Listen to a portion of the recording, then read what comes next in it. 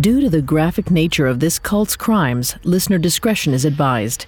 This episode includes discussions of childhood abuse and sexual assault that some people may find offensive. We advise extreme caution for children under 13. On a Saturday night in the late 1990s, the London streets were crowded with pubgoers and panhandlers. A brightly colored man pulled up to the curb across the street. A blood-red cross was slashed across the colors, like a gaping wound. Regulars on the street shifted nervously, giving up their calls for change, trying to go unnoticed. One man, a former soldier, turned and ran. Out of the vehicle came people, mostly young men, in blue and green combat jackets. They started to sing and called out to passers-by, trying to hand out their leaflets. Even when they were ignored, they never stopped smiling. From across the street, a young man watched as they led one or two other street people to their bus. James had only been unhoused a few days after his mom kicked him out for being gay. He couldn't see why the other panhandlers seemed scared of them. When he asked the regulars who those people were, they gave an ominous warning. That's the kidnap cult. People go with them and don't always come back. The Jesus Army.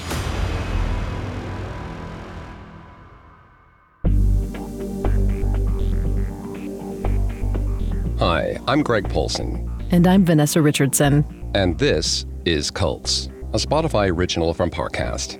Every Tuesday, we look at a cult's practices, their leader, and their followers. You can find all episodes of Cults and all other Spotify originals from Parcast for free on Spotify or wherever you listen to podcasts. Last week, we examined Noel Stanton's rise from a part-time minister of a village church to the leader of the Jesus Army. Over the years, he promised his followers a community where every aspect of their lives was dedicated to worshiping God. But the reality was a highly restrictive existence that Noel dictated. This week, we'll talk about how, despite continued accusations of targeting vulnerable populations, Noel was further increasing his following. However, after Noel died in 2009, the skeletons were let out of their closets, resulting in the dissolution of his legacy. We have all that and more coming up. Stay with us.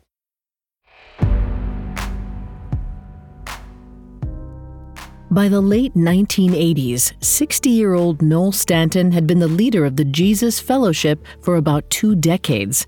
Under his command, Bugbrook Baptist had evolved from a village church to a massive network of communes spanning multiple counties in the English Midlands. The operation even included multiple successful businesses that brought in vast sums yearly. Despite growing worry among locals that the group was a cult, membership still rose. People like young Philippa Muller's parents were inspired by the idea of living a simple life, dedicated entirely to Christ. Philippa shared her story with the Northampton Chronicle in 2017. According to the article, her father quit his job with the Ministry of Defense, sold their possessions, and made the move to Bugbrook. Philippa's family moved into one of the communes near Bugbrook in the mid-'80s when she was 5 years old. At first, the promise of a simple agrarian life devoted to Christ seemed to be fulfilled. For Philippa, there were picnics and plenty of other kids around to play with in the fields. But this sunny, idyllic picture had a shadowy underside. Like most of the children, Philippa was too young to stay focused during the many hours-long meetings the fellowship held. So she spent a lot of time laying beneath the chairs, doodling and dreaming. One day during a service, a community elder found Philippa's doodles and grew inexplicably angry. Shortly after, they whisked Philippa away to a private room where the elder performed an exorcism on her. Young Philippa felt bewildered and terrified. She had no idea what she'd done wrong. The issue wasn't that she had doodled, but rather the crude figures drawn by her child's hand appeared to be naked. Nakedness and anything to do with the body was strictly forbidden. Noel routinely preached about the sin inherent to the body, specifically the genitals. He often called on the congregation to, quote, give our genitals to Jesus. Noel pushed celibacy because he believed celibacy led to spiritual freedom. Years later, Philippa told reporters, I grew up assuming there was something wrong with me. I could never attain redemption because I was born of Eve. When Philippa was still a child, she was molested by two teenage boys in the fellowship, but she never reported it. She knew, if anyone even believed her, it would be seen as her fault. Because the commune resided in such a rural, isolated environment, there weren't any non-fellowship adults in her life she might have confided in. This type of isolation is what helps cult leaders maintain control over their followers. Vanessa's going to take over in the psychology here and throughout the episode. Please note, Vanessa is not a licensed psychologist or psychiatrist, but she has done a lot of research for this show. Thanks, Greg. In the late 1970s, U.S. reporters Carol Stoner and Joanne Park studied the relationship between traditional religious groups and religious cults like the Jesus Fellowship. Their conclusion was the differences were more pronounced than the similarities. Namely, cults sought to isolate their followers from the outside world, for instance, by moving them to isolated rural communities. Unlike many religious groups, cults demanded total loyalty to the group and absolute obedience to religious leaders. Religious cults also exposed members to a rigorous resocialization process before demanding they reject society entirely to build a utopia. While most of the fellowship's foundations were technically biblical concepts, Noel's emphasis on isolation was extreme. By the late 80s, this cultic dark side of the fellowship, previously hidden by isolation, was coming dangerously close to being exposed. Noel needed to rebrand if he wanted to keep expanding. He seemed particularly inspired by the New Testament image of the army of God.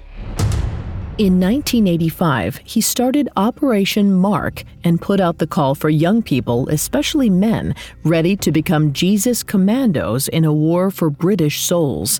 In this battle, they weren't only up against the devil, but also fellow Christians who had let themselves become too much a part of the world.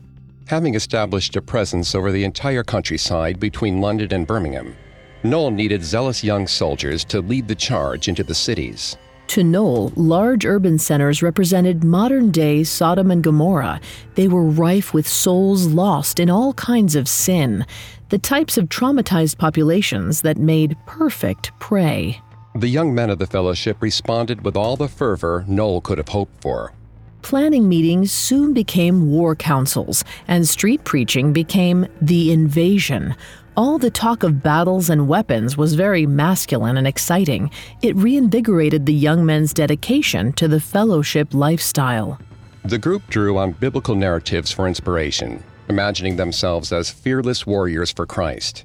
They saw themselves as modern-day apostles, committed to spreading Jesus' message, even through hardship. Noel outlined a 2-year program of what he called explosive pioneering, setting the goal of securing 250 new members and establishing 50 new church households. The fellowship continued caravanning into more urban towns, hoping to reach new audiences. Members reserved public parks or sometimes entire fairgrounds and set up a golden tent that was large enough to hold 500 people. Any members already living in or near the towns they hit spent the days and weeks leading up to these events plastering the area with flyers that promised physical healing and demonic release sessions. To those in the area, it seemed that Noel was holding good old-fashioned tent revivals. These marquee campaigns lasted for about a week. During the day, the commandos trolled the streets for lost souls, inviting them back to the tent for nightly meetings with worship and preaching. Noel took God's command in Isaiah to bring the homeless poor into your house, literally, instructing his commandos to target who he called the forgotten people. Unhoused youth, addicts, and the poor, society's most vulnerable populations, became unsuspecting prey. The weeks wrapped up with a special headline appearance by Noel, usually on a Saturday night. There were water tanks ready for those who wished to be baptized. Noel even encouraged those who were already Christian to be re-sanctified. These do-over baptisms didn't sit well with local clergy, who saw them as a sign of Noel's disdain of other Christians. They had already been warning people about the fellowship and accused Noel of sheep stealing. All of this on top of Noel not informing them of his plans ahead of time. But their harsh words came with no further action. Tensions continued to simmer. It wasn't just local Christians Noel had to watch out for, especially in the wake of the pamphlet printed by ex-members in the mid-'80s. Most of the general public saw Noel's congregation as a threat. At an event in Nottingham, angry locals threw Molotov cocktails at the fellowship tent. The tent sustained only minimal damage, but these attacks certainly lent credence to Noel's idea that they were at war with the secular world. He spun the vandalism and negative press into signals that they were on the right track. His followers were doing something bold and new, and the enemy acted scared. He likely reminded them that the Romans hadn't taken kindly to the early Christians either. Despite the attacks, the revivals were successful, adding a couple of hundred members to Noel's ranks. Amid the rush of increased activity, in June 1986, a mysterious death added fuel to the opposition's fire. The body of 25-year-old Muhammad Majid, who'd been staying at the New Creation farm, was found in an underground water tank on the farm. Allegedly, Majid told his fellowship-assigned mentor that he felt hot and wanted to go swimming in the tank. The mentor warned that it was dangerous and forbidden. However, later that afternoon, members found some of the man's clothes near the tank's entrance and called the fire department. Later reports stated Majid had a history of acute psychosis. According to his doctor, he'd once been found by police jogging along a highway talking about seeing angels. In such a state, Majid probably needed a doctor more than a shepherd. While the coroner described the case as bizarre, they ultimately ruled the death accidental. But after this incident, Northampton's Member of Parliament, Michael Morris, led an effort against Noel. Majid's death seemed to be proof that the group was a threat to public safety. In 1986, Morris asked the Northampton Borough Council to ban the fellowship from using public lands and buildings for their meetings. Fortunately for Noel, the council didn't share Morris's fears and ruled in the fellowship's favor. However, the continued opposition only fueled Noel's efforts. That same month, the fellowship published their first issue of the Jesus Army magazine. The headline read, "All Out War." Inside, Noel wrote, "Britain is sinking into moral chaos. Only a moral and spiritual revolution in the power of the living Lord Jesus Christ will change that. That revolution might shake the nation and change its heart. And God is forming an army of Christians who are ready to pay the price." Whether it was by God's hand or Noel's, the Jesus Fellowship had no shortage of followers ready to become soldiers. Noel's army wasn't going down without a fight. Coming up, Noel takes his army public. The worst serial killer, the creepiest cult, the most outrageous con? If you're a true crime fan, you've probably pondered these things. Well, now you can get answers, or at least some passionate opinions. Every week on our podcast, Crime Countdown, my co-host Ash and I rank 10 unsettling crimes centered around a common theme, debating each case with just a hint of humor to lighten the mood. Elena and I may not be experts, and we may not always agree, but we're counting down anyway. Follow the Spotify original from Parcast, Crime Countdown. Listen free on Spotify. Now back to the story. From 1985 to 1987, under threat of exposure for his cultish ways, Noel Stanton had honed his mass campaign strategy while laying the groundwork for a new public image. The military symbolism that had been reserved for recruiting now seeped into the rest of the church. He set aside a war fund from the community trust to be used on their tent campaigns and other outreach efforts. Noel rebranded the community houses as battle stations. The revival tent was renamed as the Battlefield, and inner city houses became battlefronts. Noel took the shifting imagery as an opportunity to further consolidate the all-male leadership. In 1987, he established the Jesus Army War Battle Operations Network, or Jawbone. In essence, it served as a new web of management that gave every member someone above them to report to. At the top were Noel's top brass, known as the Covering Authority, who ran households and toured other church communes to nurture the converts more effectively. Below them, the church had hundreds of elders, or men in leadership positions throughout the community. The fellowship elders were meant to monitor smaller groups of members, reporting up the chain on everyone's spiritual status. In this way, Noel could be assured that everyone across the community followed his spiritual commands. While Jawbone secured things on the home front, Noel turned his focus back to recruitment.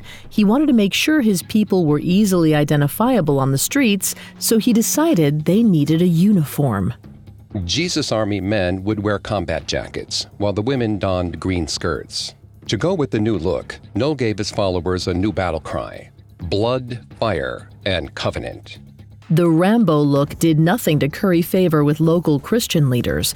The focus on warfare, spiritual or otherwise, just didn't sit well with many. In the press, the Jesus Army was called menacing and sinister. However, the criticism didn't affect Noel or the fellowship.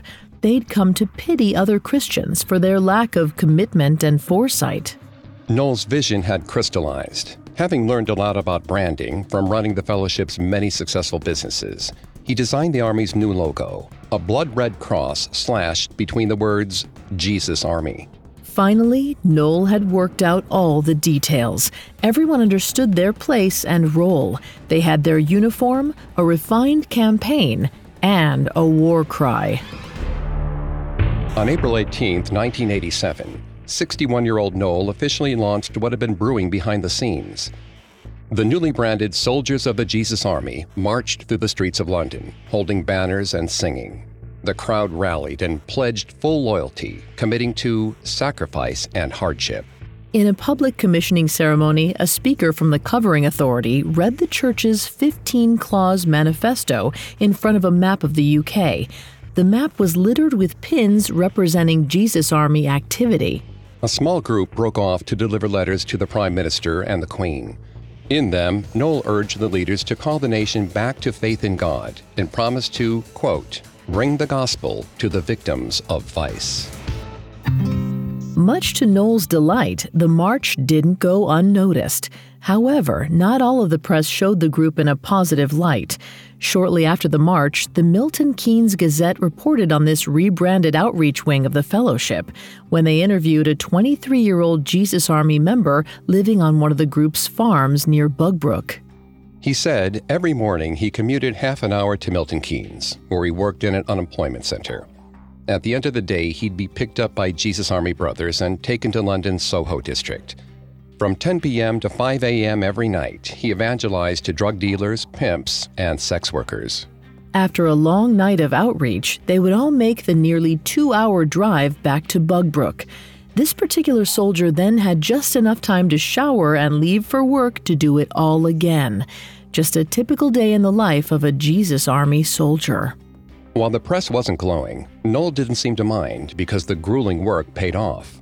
By December of 1987, the fellowship boasted 49 households with 900 adults and 200 children living in them. The launch of the Jesus Army had been the reset Noel had hoped for. But even though they were drawing in fresh young members, Noel still wasn't content. After years spent on the fringes of Christian society, Noel craved validation from traditional church leaders.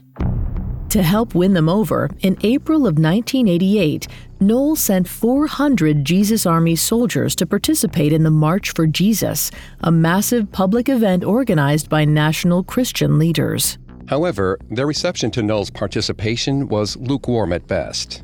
They wanted to believe in Noel's good intentions, but were cautious in light of the fellowship's recent changes.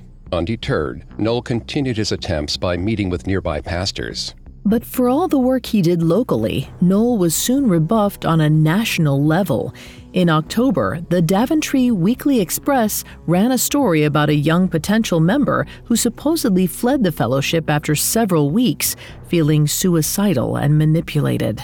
Despite this continued pushback in the press, Noel held his course into the new decade. Just like the previous one, Noel manipulated the trappings of 90s youth culture to attract new members. The group's events in Trafalgar Square began featuring airbrushed shirts and breakdancing. Noel brought back music festivals, which held on bank holidays 3 times a year at Cornhill. The church's in-house band played popular-sounding tunes. The events drew huge crowds and began with baptisms on Friday and continued over the long weekend. Once Noel had new converts on board, he worked to keep them in the fold. Noel unveiled a new strategy to help with retention by placing recruits on a leadership track. He instituted spiritual mentoring between elders and newly converted young men who'd been identified as potential leaders. Having targeted those with serious mental health struggles, such as addiction and histories of abuse, Noel needed new leaders because the community had filled up with traumatized individuals. He'd recently emphasized healing through prayer, but not every soul could be mended that way alone. However, that was all Noel and his leaders were truly equipped to offer. These individuals were being counseled not by trained mental health professionals, but by religious fanatics. In a 2008 study titled Joining and Leaving a New Religious Movement, researchers for the Center of Psychology of Religion at the Catholic University of Louvain found that membership in a new religious movement compensated for previously existing vulnerabilities, like insecure attachment styles, a lack of social relationships, and negative life events. One of these recruits was a former soldier. He'd been sexually abused as a child and was likely promised healing if he gave himself over to the fellowship. Far from finding that healing, in 1992, authorities sentenced the 40-year-old to 2 years in prison for repeatedly sexually abusing his daughter. Authorities found that the abuse had gone on for 3 years and was only discovered when the girl was found crying in a cupboard at her school. The man's defense told the court that he'd contemplated suicide because of his sexual urges. Since he lived in the small, closely monitored community, it's hard to believe that no one knew what he was doing. After word broke of the arrest, the fellowship took a strange approach. A leader in the Jesus Fellowship Church said that the man would be welcomed back into the community after serving his time. After all, Christianity was all about forgiveness. However, the report of the man's crimes reminded the British public about the shadowy side of the fellowship. Unveiling the Jesus Army had been a successful distraction for a time, a lightning rod drawing fire away from the fellowship itself. But its true purpose was recruitment, and humans come with all sorts of baggage, especially the ones the fellowship courted. Coming up, the dark truth of the past is brought into the light, resulting in the end of the Jesus Army. Now back to the story. With the development of his new outreach wing, the Jesus Army, Noel Stanton had performed an impressive bit of misdirection. For a while, Noel deflected attention away from concerns over the cultish nature of the fellowship as a whole. However, all of the campaigns and events were costing Noel a pretty penny. By 1994, membership in the community houses, a major source of funding, was in decline, and finances were getting stretched. Noel's original vision was for the majority of members to live in a community where all of their time and income went into the church. However, with the cult rumors and reports of abuse that plagued him, that lifestyle became an increasingly harder sell. To give the impression of leniency, Joel had previously instituted 3 tiers of membership. Style 1 members were baptized and attended regular meetings but lived on their own. Style 3 meant members were all in on communal living, and Style 2 fell somewhere in between. By the mid-90s, many of the fellowship's members were Style 1 or 2. The lack of people living on the properties and providing extremely cheap labor to the fellowship's businesses meant the cost of operation had begun to outpace the group's income. Despite this claim, according to multiple news reports, Noel's church businesses still grossed millions of pounds annually. Whenever questioned about where the money went, Noel quickly said everything flowed back into the community. This appeared to be at least somewhat true. Throughout the 1990s, Noel continued to expand the Northampton headquarters and other facilities affiliated with the church. That growth, however, wasn't happening exactly where Noel hoped it would. New members were more likely to join at the lower pressure Style 1 or 2. Some Style 3 followers were even downgrading because of the tough commitment. To combat this, Noel doubled down on his monthly Eat, Drink, and Pray missions. For 4 days, Army soldiers walked city streets into the early morning, looking for unhoused people and partiers, who they'd invite back to their bus with the promise of tea and food. Once on the bus, members offered prayer and invited anyone who seemed receptive back to their community houses. These missions resulted in many unhoused young people joining their communities, especially at the New Creation Farm. It was a much-needed source of fresh labor. Over the years, the particular method of recruitment earned them the nickname the Kidnap Cult. London's unhoused population especially came to fear the Jesus Army, despite their seemingly benign offer of charity. In 1995, journalist Fiona MacDonald-Smith with The Independent, a British newspaper, went undercover to get first-hand experience. In the West End of London, she and two young men were approached with offers of warm beds and food for the weekend and taken to New Creation Farm. During her stay, she and the others were shuttled 2.5 hours to Manchester for a multimedia evangelizing event. Between the flashing lights and thumping music, the experience seemed designed to be more like a rave than a church gathering. But alongside the modern touches, the fellowship members still openly and dramatically emoted, crying out or laughing hysterically. They spoke in tongues and fell to the floor. When Noel finally came to the stage, he didn't give the typical brash performance of a fire and brimstone Baptist preacher. Instead, he spoke rhythmically and constantly over all the noise from the congregation, which wasn't to say his preaching lacked passion. He had full command of the crowd. The effect was hypnotic, drawing the crowd further into their frenzy. Ultimately, her experience ended up being rather uneventful. She saw Noel skulking around the farm, but had no interaction with him. No one tried to manipulate her into staying. She and the young men she'd arrived with were free to leave at the end of the weekend. But one of them chose to stay. She wrote, "I asked him when he was going back. Back to what?" he replied scornfully, then shrugged. Noel knew that by targeting those with nothing, they would eventually owe him everything. Or, as he put it, in community houses, we must have holiness, standards, discipline. Most people coming off the streets come to appreciate the need for that. A right authority gives security. In exchange for that authority and security, any government benefits these unhoused individuals received were put into the communal purse. Their policy of taking in any and everybody off the street meant all manner of characters were passing through the doors of the fellowship's homes, and some of them were dangerous criminals. In the early 90s, the Northampton Chronicle and Echo reported that a man suspected of murdering a family of 3 sought refuge with the fellowship. Spokeswoman Liz Donovan quickly clarified that the man had made contact, but was never a resident of any of the fellowship houses. The story was a hit with readers, though. Northampton residents had never been particularly fond of the fellowship, so they were desperate to know every salacious detail. But reporters at the Echo kept digging. The outlet found that a sex offender known as the Wolfman had lived in one of the Northampton houses in the 1980s when he was on the run from the police. Donovan admitted to having a record of him staying at one of the communes for 5 or 6 days before stealing a car and leaving. The man was given life in prison in 1986, having pled guilty to 12 charges, including the rape of 2 children, arson, and robbery. But outsiders weren't the only ones taking advantage of the community. Many members perpetrated terrible acts against each other. While most were protected by Noel's command to handle everything internally, a few incidents became public knowledge. In 1997, authorities sentenced a 29-year-old member to 3 months in jail for molesting a then 12-year-old fellowship member. After his conviction, the fellowship allowed him to return to the commune where he had a wife and child. The victim had already left the group, but not before Noel threatened the girl with damnation for abandoning the fellowship. Around this time, Philippa Muller witnessed an elder molesting another member.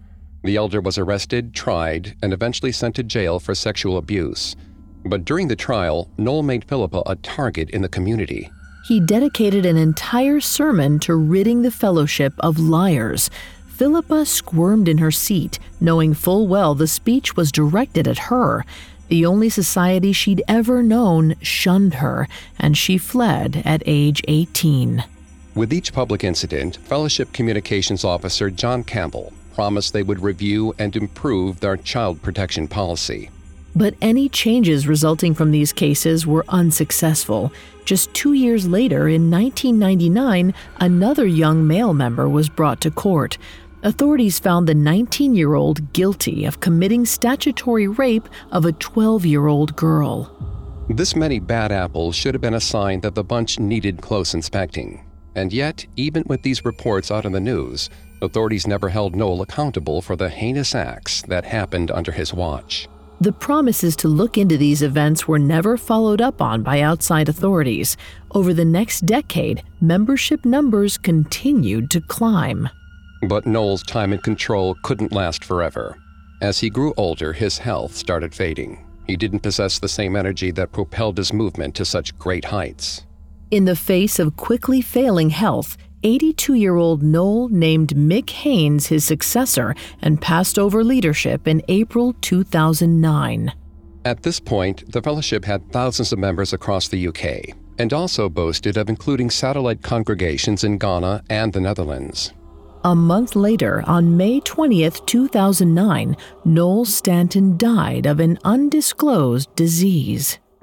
The fellowship held a memorial service at one of their properties and set up screenings at overflow sites. It was a good thing because roughly 2,000 followers showed up. While Noel had gone, his last bit of control lingered. Their new leader, Mick, led the crowd through 9 songs Noel selected. Later in the service, a video tribute showed Noel performing baptisms and preaching through the years. After the final clip of Noel's last sermon before stepping down, the audience reportedly gave a long, standing ovation. A member noted that Noel's death was a loss to humanity that was second only to Jesus. To many, it must have truly seemed that way. According to the speeches at the funeral, he was dedicated to saving people in every possible way, from drugs, from poverty, and the devil. It seemed undeniable that hundreds of people had found beauty and healing among the fellowship, but hundreds more met a darker fate. In 2013, 4 years after Noel's death, Mick Haynes made a surprising move. After being inspired by the Methodist Church, Haynes initiated the process of inviting reports of past abuse from members and former members. With Noel no longer around to hold them closed, the floodgates opened, and every dirty little secret of the Jesus Fellowship came pouring out. In 2015, Haynes took the outcome of this initiative to the Northampton Police, which resulted in several arrests on charges of physical and sexual abuse of children. As part of the inquiry, Haynes agreed to commission an audit of its current safety procedures from an independent agency. The church's Child Protection Advisory Service Committee, a charity-run organization, reviewed the church's current guidelines around protecting children from abuse. In 2016, the Chronicle and Echo reported that Mick Haynes admitted there had been some accusations made against Noel. Haynes said, "The allegations are of financial abuse of individuals and spiritual and sexual abuse. We are not in receipt of all of the facts, but we are seeking to move forward in bringing a new culture that is distinct from the past." The lead investigator for the police said 2 allegations had been made in 2015 about abuse committed by Noel in the 70s and 80s. They'd been fully investigated, but ultimately no criminal cases were opened. Several victims stepped forward to share their stories, including Philippa Muller, whose family had joined the Jesus Fellowship when she was just a child. Accounts like Philippa's were far too common. She and other victims coming forward formed a support network called Jesus Fellowship Survivors to share legal and therapeutic resources. As a result of the investigations, 43 people were identified as perpetrators of historic acts of sexual, physical, and spiritual abuse. By 2019, at least 5 had been convicted of various offenses. In May 2019, after hundreds of victims had reported accusations, church leadership voted to disband. Their numbers had been declining in the years since the sexual abuse report came out.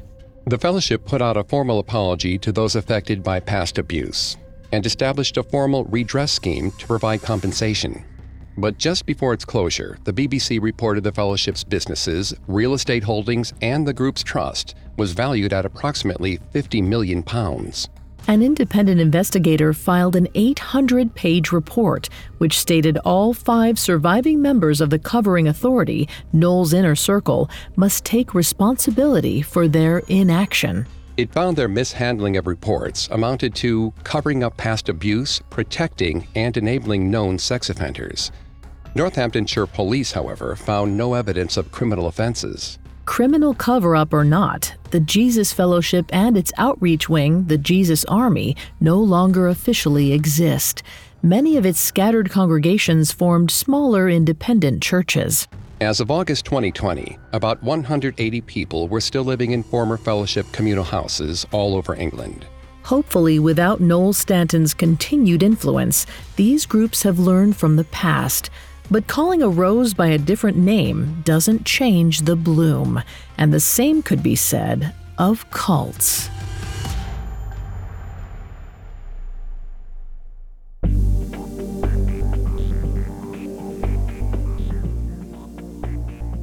Thanks again for tuning into Cults. We'll be back next Tuesday with a new episode. Among our many sources, we found the book Fire in Our Hearts by Simon Cooper and Mike Farrant extremely helpful in our research. You can find all episodes of Cults and all other Spotify originals from Parcast for free on Spotify.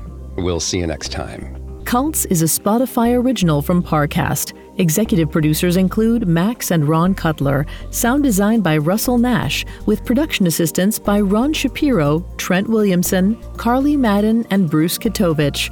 This episode of Cults was written by Megan Hannum, with writing assistance by Robert Tyler Walker, fact-checking by Amber Hurley, and research by Brian Petrus and Chelsea Wood. Cults stars Greg Polson and Vanessa Richardson.